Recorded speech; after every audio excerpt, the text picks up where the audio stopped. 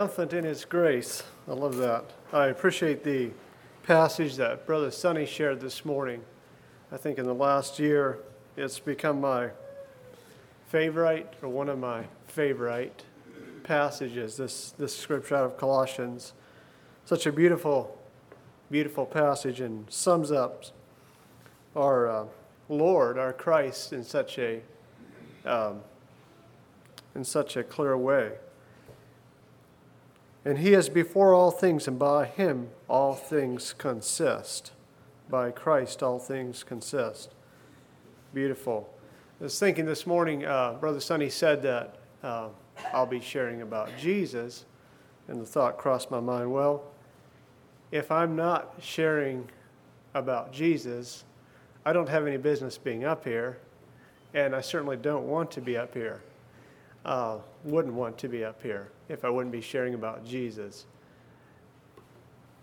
I'll be looking at the life of David, but it points to our Lord, our Savior, to Jesus. Before we look at a psalm, the passage text is out of Psalm 57. It's called and I hope I'm pronouncing this correctly, a Michtam, or a golden psalm. But before I look at that, I'd like to look at a passage out of Luke 9:57. And I've titled the message, My Heart is Steadfast. My heart is steadfast, taken from one of the verses out of this psalm. Let's look at Luke 9, verse 57, read through the end of the chapter there. Let's stand to read the scripture.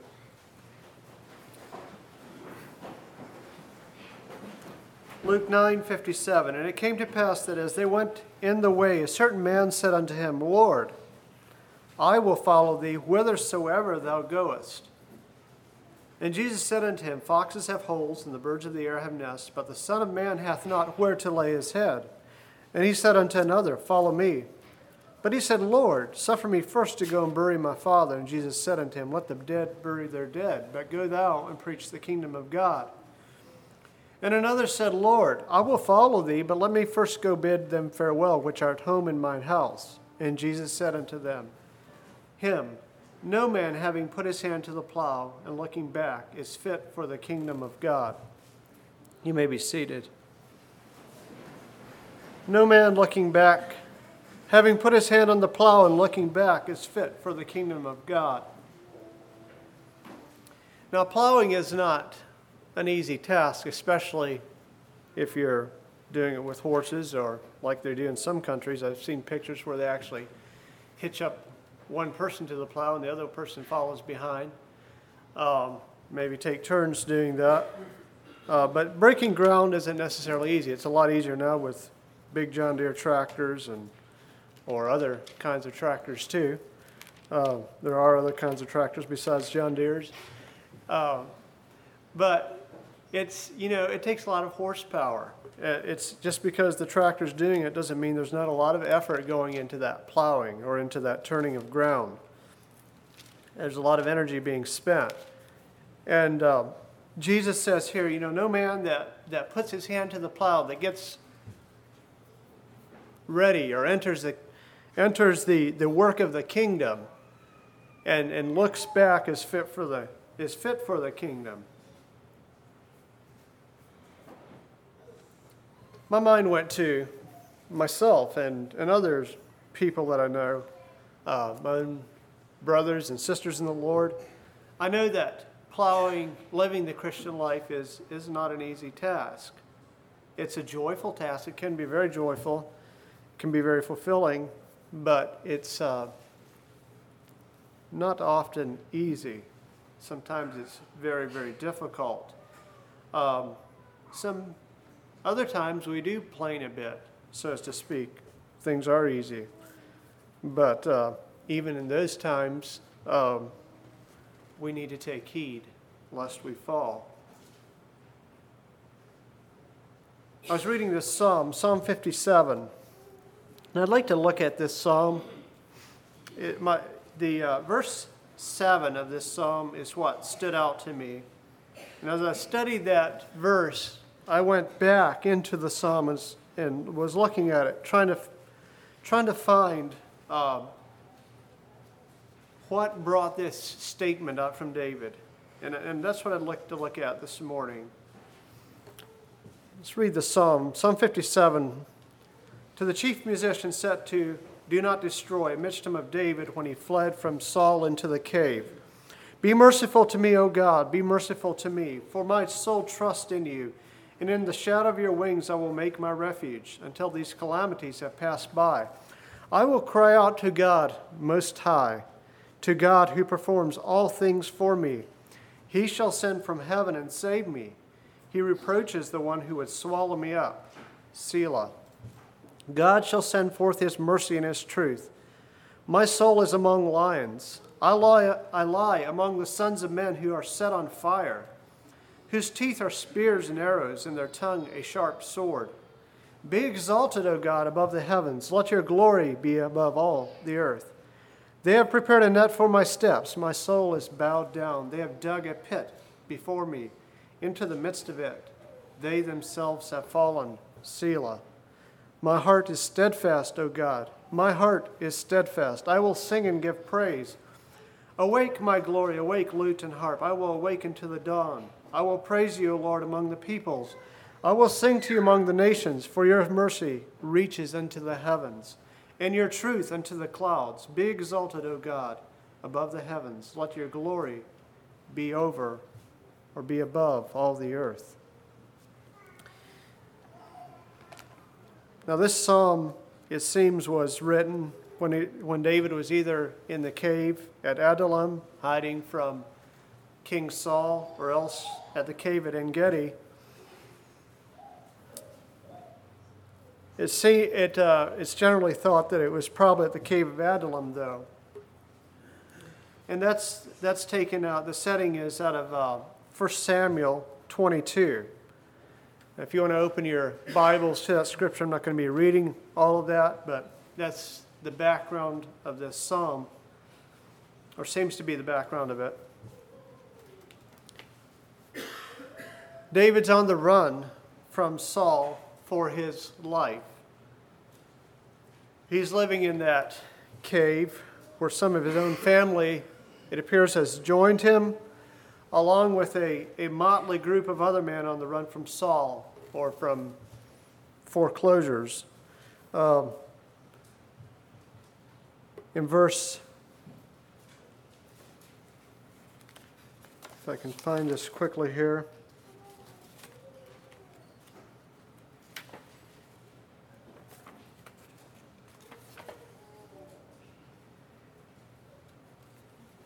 I'm not finding it. But anyways, the men that had joined Saul here were people who had, yes, in verse 2, and everyone that was in distress, in 1 Samuel 22, verse 2, and everyone that was in distress, everyone that was in debt, and everyone that was discontented.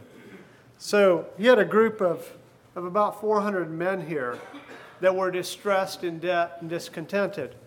It's kind of a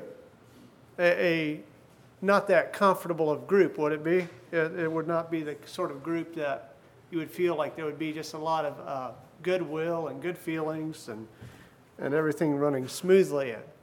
And so here's David on the run from King Saul in this cave and with this group of men. Saul is angry. He's unrestrained in his effort to catch David and squelch what he considers the opposition. Really not the opposition, because God had anointed David to be king through Samuel. Samuel had administered that anointing. So David had done nothing wrong here. He had done nothing to rise up against Saul, to call Saul's kingship. If anything, Saul should have voluntarily handed it over to David. But Saul wasn't about to do that. He at this point, Saul was in open opposition to God and his will. And then Saul remonstrates his men. He's after David, and he remonstrates his men for secretly harboring goodwill toward David and for not revealing to him that his own son Jonathan has has joined David's cause or is with David. And he uses his position, Saul uses his position to coerce his men into revealing anything they know about David. He tells them, David might be a great warrior or whatever, but can David give you fields? Can he give you houses? Can he give you important positions in the kingdom? Can David do this for you? No one says a thing. Saul's men are around him, and no one says a thing. Saul's under the shade tree there with his men around him. And finally, this Edomite, Doeg, he speaks up. And he says, I saw David. I saw him with Amalek and the priest. And I saw Amalek the priest give him Goliath's sword and give him of the holy bread. And he implicated the priest, Ahimelech, through that. And Saul gathers those priests to him. He arbitrarily condemns them, Ahimelech and his household. And then he goes a step further and he commands his own soldiers to execute the priest there on the spot. Well, his soldiers refuse. They refuse to take place in killing their own priest, which makes a lot of sense. But Saul doesn't let this constrain his senseless rage. He just moves right ahead and he employs this Edomite. He outsources the killing to this Edomite to do the dirty work of killing Israel's own priest. And it says he killed that day 85 who wore the robe, or 85 priests out of that family. Outsourced the killing of his own people to an Edomite, a mortal enemy of Israel. That's how desperate Saul was. Can you imagine? Can you understand why David was afraid? Why he felt like things were against him? He didn't have anywhere to go. He had worked hard for Saul in subduing the enemies. So were his enemies, open to taking him in? Not hardly. And now Saul's after him because David represents a threat to him. Abiathar, the grandson of Ahimelech, he made it to David's camp and told him all about it. And David felt bad for that. And he took Abiathar in, and Abiathar served as sort of an interim priest there for David. I didn't follow Abiathar's life. Don't know where he ended up later on, but he worked well for David, and it seemed like they had a good friendship. But anyways, going back to the picture, King David elect. He's in hiding from King Saul in this cave at Adullam, whom God has dethroned already. In fact, God had been kind of out of patience with Samuel for not having anointed David sooner, not having changed this course of Israel more quickly. He chides Samuel for lamenting for Saul for so long. So you see, I guess what I'm trying to point out is David had the backing to move ahead. So he was kind of in this catch-22, we would call it. In the meantime, God gives King David, or David here, David elect, assignments to carry out, such as protecting his people from the Philistines. And David's still carrying this out even with this group of 400 ragtag militia. And Saul's moving in. It seems like only a matter of time until Saul's forces will move in and overpower him. Wanted, dead or alive, is written on his head. And against this backdrop was written this was written this psalm, Psalm 57. Very wanted fugitive David writes this psalm from his heart. I'd like to look through this psalm again and just look at it verse by verse and try to pull out of it all we can to encourage us when we're tempted to look back in our plowing. Because sometimes we can feel like we get mixed messages. Sometimes we're in a catch-22 situation. Sometimes we know what to do, and it just gets difficult. Other times we face temptation. You know where you're at this morning, what your plowing involves this morning. And I believe we can all benefit from looking at David's experience and his testimony here. Again, in Psalm 57, be merciful to me, O God, be merciful to me, for my soul trusts in you. And in the shadow of your wings I will make my refuge until these calamities have passed. I will cry out to God Most High, to God who performs all things for me. He shall send from heaven and save me. He reproaches the one who would swallow me up. Selah. God shall send forth his mercy and his truth. His opening statements of faith. Be merciful to me, O God. Not by my merit, not by what I've done, but by your grace. Mercy, God, I pray for it. My soul trusts in you, not on my own abilities, but on your omnipotence, on your all enablement. And the shadow of your wings is my refuge, not my self-sufficiency, but your all-sufficiency. Not my own tower of protection, but your wings of safety. Your wings of safety. Isn't that interesting how that a tower and wings are so different? A tower says you have to come to it for refuge. You look at that little chick; it moves around, and if you hear that red-tailed hawk cry, you'll see those chicks running towards its mother and its mother moving towards its chicks. There's more of a mobile sort of protection or agent of protection there than a tower would be. Although God is referred to as his strong tower as well, David refers to God that way as well. Not my own tower of protection, but your wings of safety. Wings.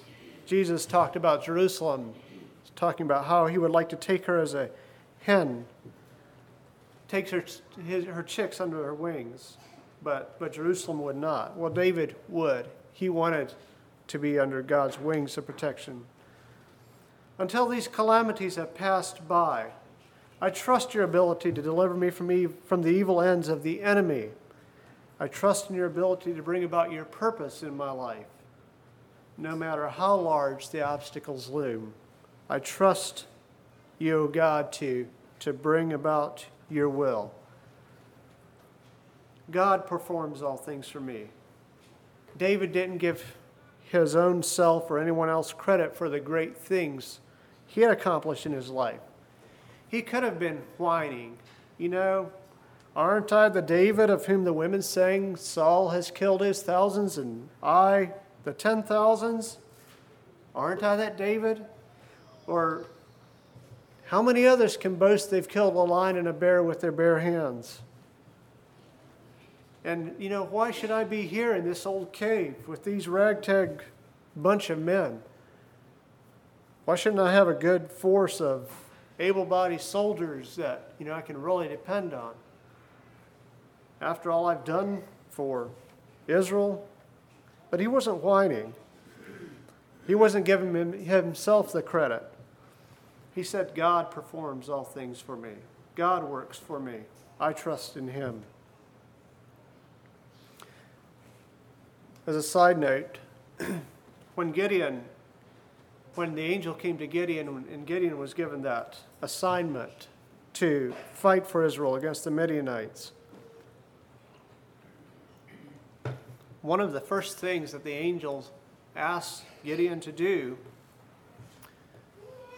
or one of the first major things there, was to take down that altar of Baal, destroy it, and rebuild a proper altar to the Lord. That's in Judges 6:25. And rebuild a proper altar for the Lord. Isaiah 42, verse 6 says, I, the Lord, have called you in righteousness, and I will hold your hand. I will keep you and give you a covenant to the people, as a light to the Gentiles, to open blind eyes, to bring out prisoners from the prison, those who sit in darkness from the prison house. Then verse 8, I am the Lord, that is my name, and my glory I will not give to another, nor my praise to carved images. The reason I believe that God asked, or the angel, obviously the reason he asked the angel, the angel asked Gideon to take down that Baal and build a proper altar was because God wanted to receive the glory. The Lord wanted to receive the glory for the deliverance Israel was going to experience. And David understood this concept. He understood that if he were to be successful in his plowing assignment, that he was going to have to give the glory where it belonged. He was going to have to assign the glory to where it belonged, or else God wouldn't honor him in his work. I am the Lord, that is my name, and my glory I will not give to another, nor my praise to carved images. God performs all things for me. Does that all tie together in your mind? It does in mine. God performs all things for me. God saying, I'm the Lord. I will not give my glory to another. And him asking Gideon to take down that Baal before he went any further. Verse 3, my help comes from heaven. God shall send forth his mercy and truth. David knew how dire was his situation. He wasn't with his head in the sand. He wasn't in denial. He knew how bad was his situation. You know, he had become the darling of Israel, and a much lesser man than himself, with the position of king, was doing all he could to eliminate him, to take out his life. And that's not an unusual human tactic. If you can't be the greatest, take out the ones who are, is a human tactic.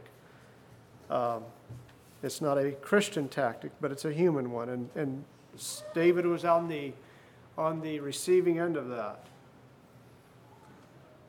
Saul had become more casually alienated toward David. It was first the snare. If you kill 100 Philistines, you can have my daughter. Hoping that the Philistines would kill David. It was a trap.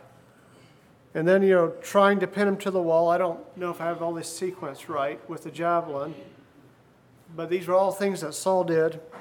Then there was the early morning raid where he tried to catch David when he was sleeping. And his daughter Michal alerted David to what was going on. And now we have this all-out military effort to capture and eliminate. David was relying on help from above. And I suppose he expected that was the only help that would truly be of value, that could truly help him at this time.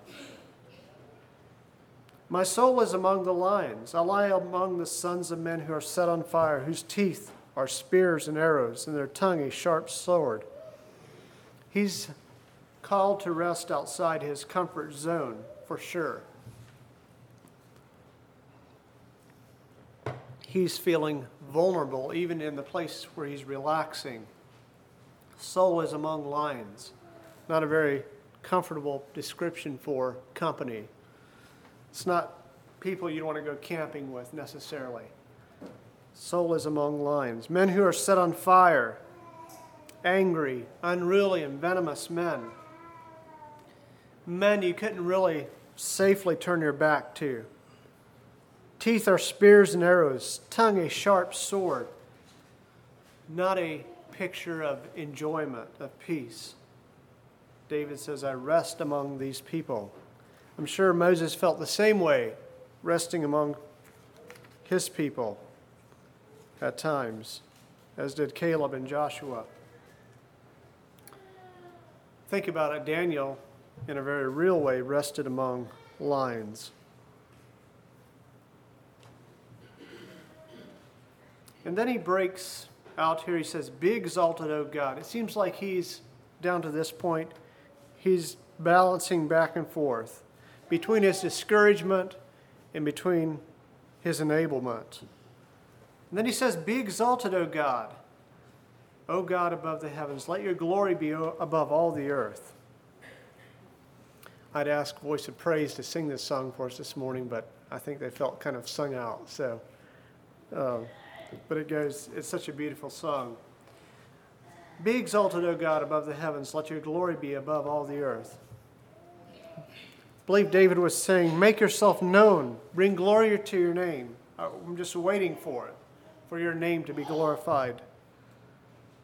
Above the heavens, David's view of God was much greater than God's capacity to solve his problems and to bring him out of his distresses. Psalm 8, 1 through 4. I'd like to read that psalm just to try to get a better insight into David's view.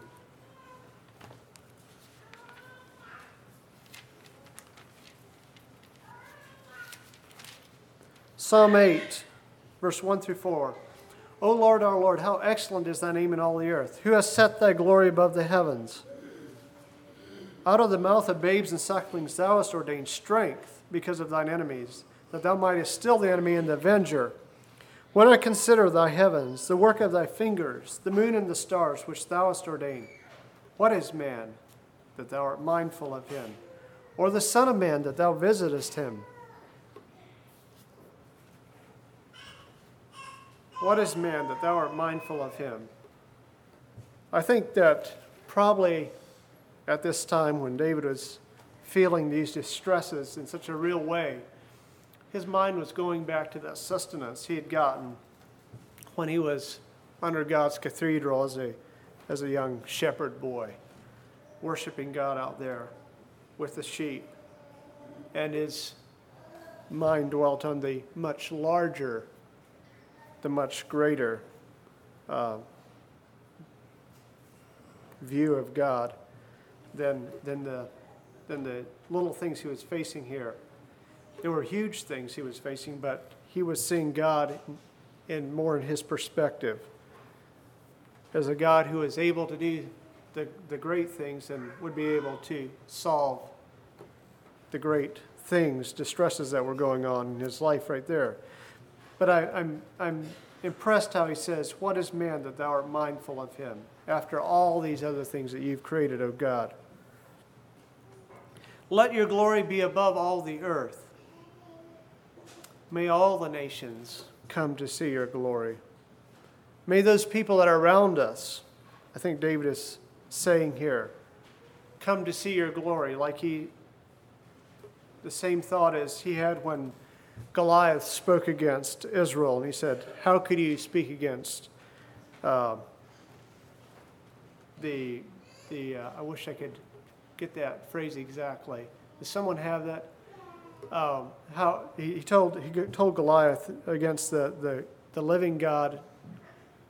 It's not come to me exact, but he's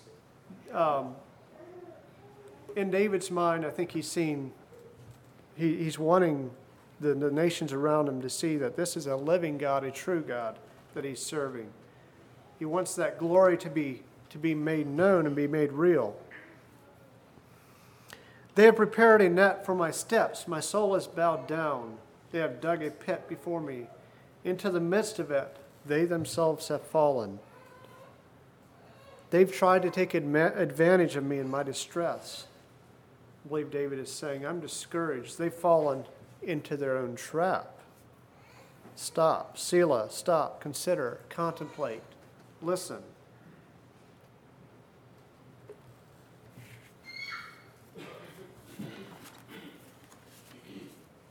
It seems like here the balance tips in in David's heart. Up to this point, he was sort of vacillating between trust in God and discouragement of the surrounding circumstances. Between verse 3, where he says, "He shall send from heaven and save me," and verse 4, where he says, "My soul is among lions." Do we vacillate between trust in God and fear of the lions? Some lions are bigger and some are smaller. Some roads are harder to plow and others are easier. But regardless of the size of the line, lines are lines and plowing is plowing. It's not all fun. It's not all easy. And it can be very discouraging. But God is always the same. His glory is above the heavens and over all the earth. It takes effort, though, and discipline on our part to recognize the glory of God. If we allow our focus to stay on the teeth and on the traps, we'll not see the glory. If we allow ourselves to focus on the lines, we're not going to see the glory of God.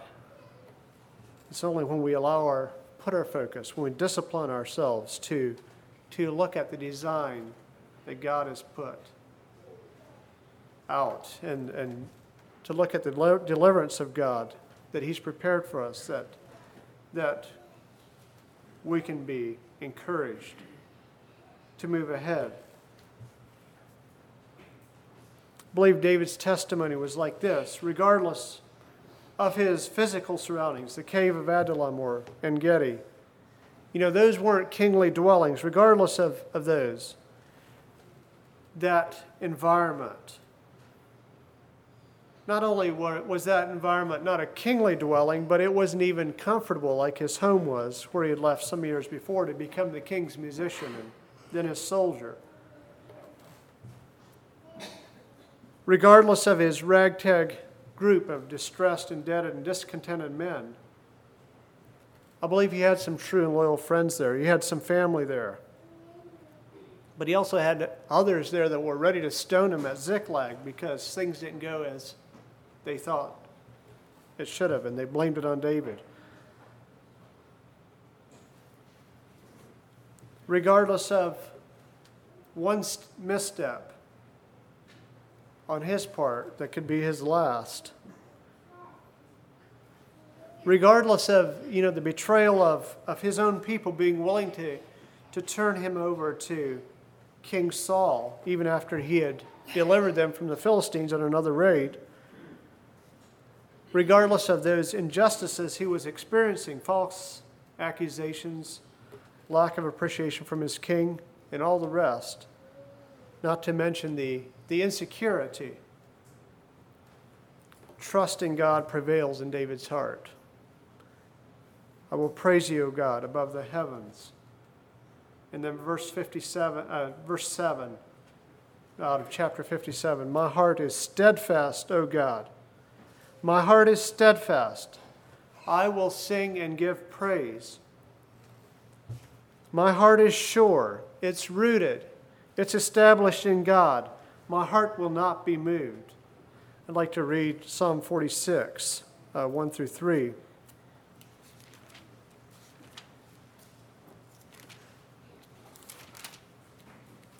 God is our refuge and strength, a very present help in trouble. Therefore we will not fear though the earth be removed, and though the mountains be carried into the midst of the sea, though the waters thereof roar and be troubled, though the mountains shake with the swelling thereof.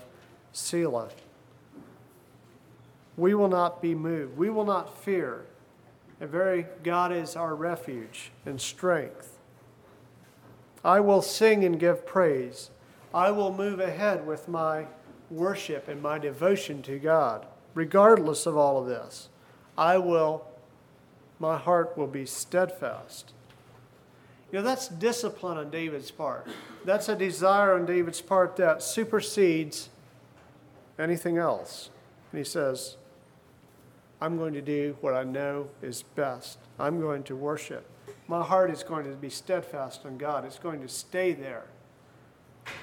And then he moves into action, into worship. And I get the feeling maybe David wrote this song at 3 o'clock in the morning, at 4 o'clock in the morning. Maybe he woke up, was feeling troubled with all that was going on, was wondering, how's God going to get this mess untangled? And really, what am I in this whole thing? And, maybe I should just run. Maybe I should just get out of here. Leave this whole group of men, till they wake up and they won't know about me and I'll be gone. I don't know what was coursing through his mind. Maybe he was missing his family. Maybe he was missing Michal, his rightful wife.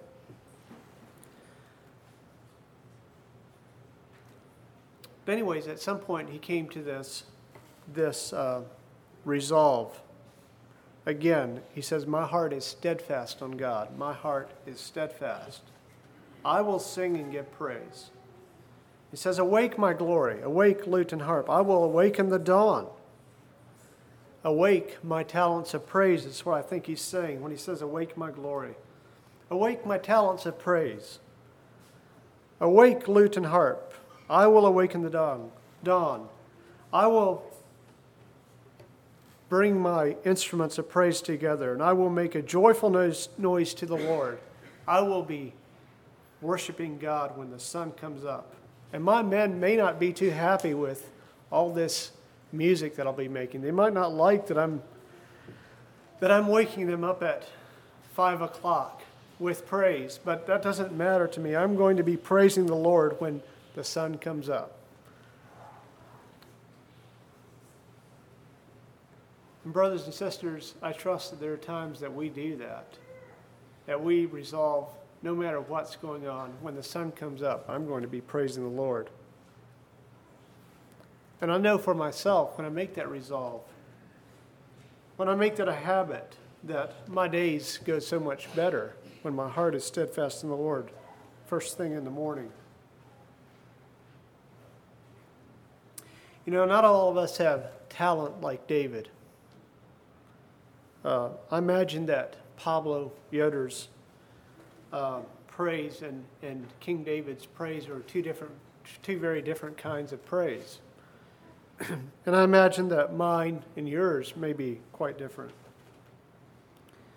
But with the talent that God's gave us, mentally, physically, whatever, I think we need to be praising God at the dawn. I will praise you, O Lord, among the peoples. I will sing to you among the nations.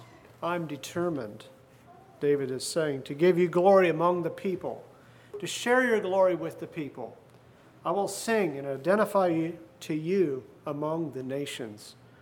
My devotion and praise is singular, only to you, God. For your mercy reaches unto the heavens, and your truth unto the clouds. And somehow that image of David out in the fields, looking up there to the stars and seeing the moon, seeing the clouds cross the moon and blot it out for a bit, and then the stars, and then, you've seen that, just that clear night with a few wispy clouds moving across. I just have to think of that scene when I read this verse. Him, your truth unto the clouds. He may have thought of something very different, I don't know, but that is the mercy of God, reaching to heaven, his truth into the clouds. Be exalted, O God, above the heavens.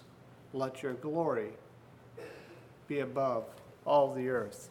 I trust that's your and my desire this morning, that God would be exalted above the heavens, above all that are underneath the heavens.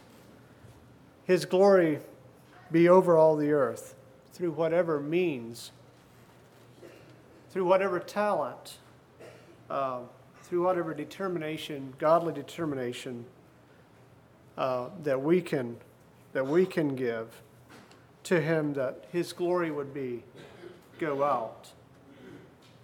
And moreover, that we be praying that the glory of God would be extended well beyond whatever our efforts can take it. My heart is steadfast. O God, my heart is steadfast. I will sing and give you praise. God bless us with steadfast hearts today and into the future.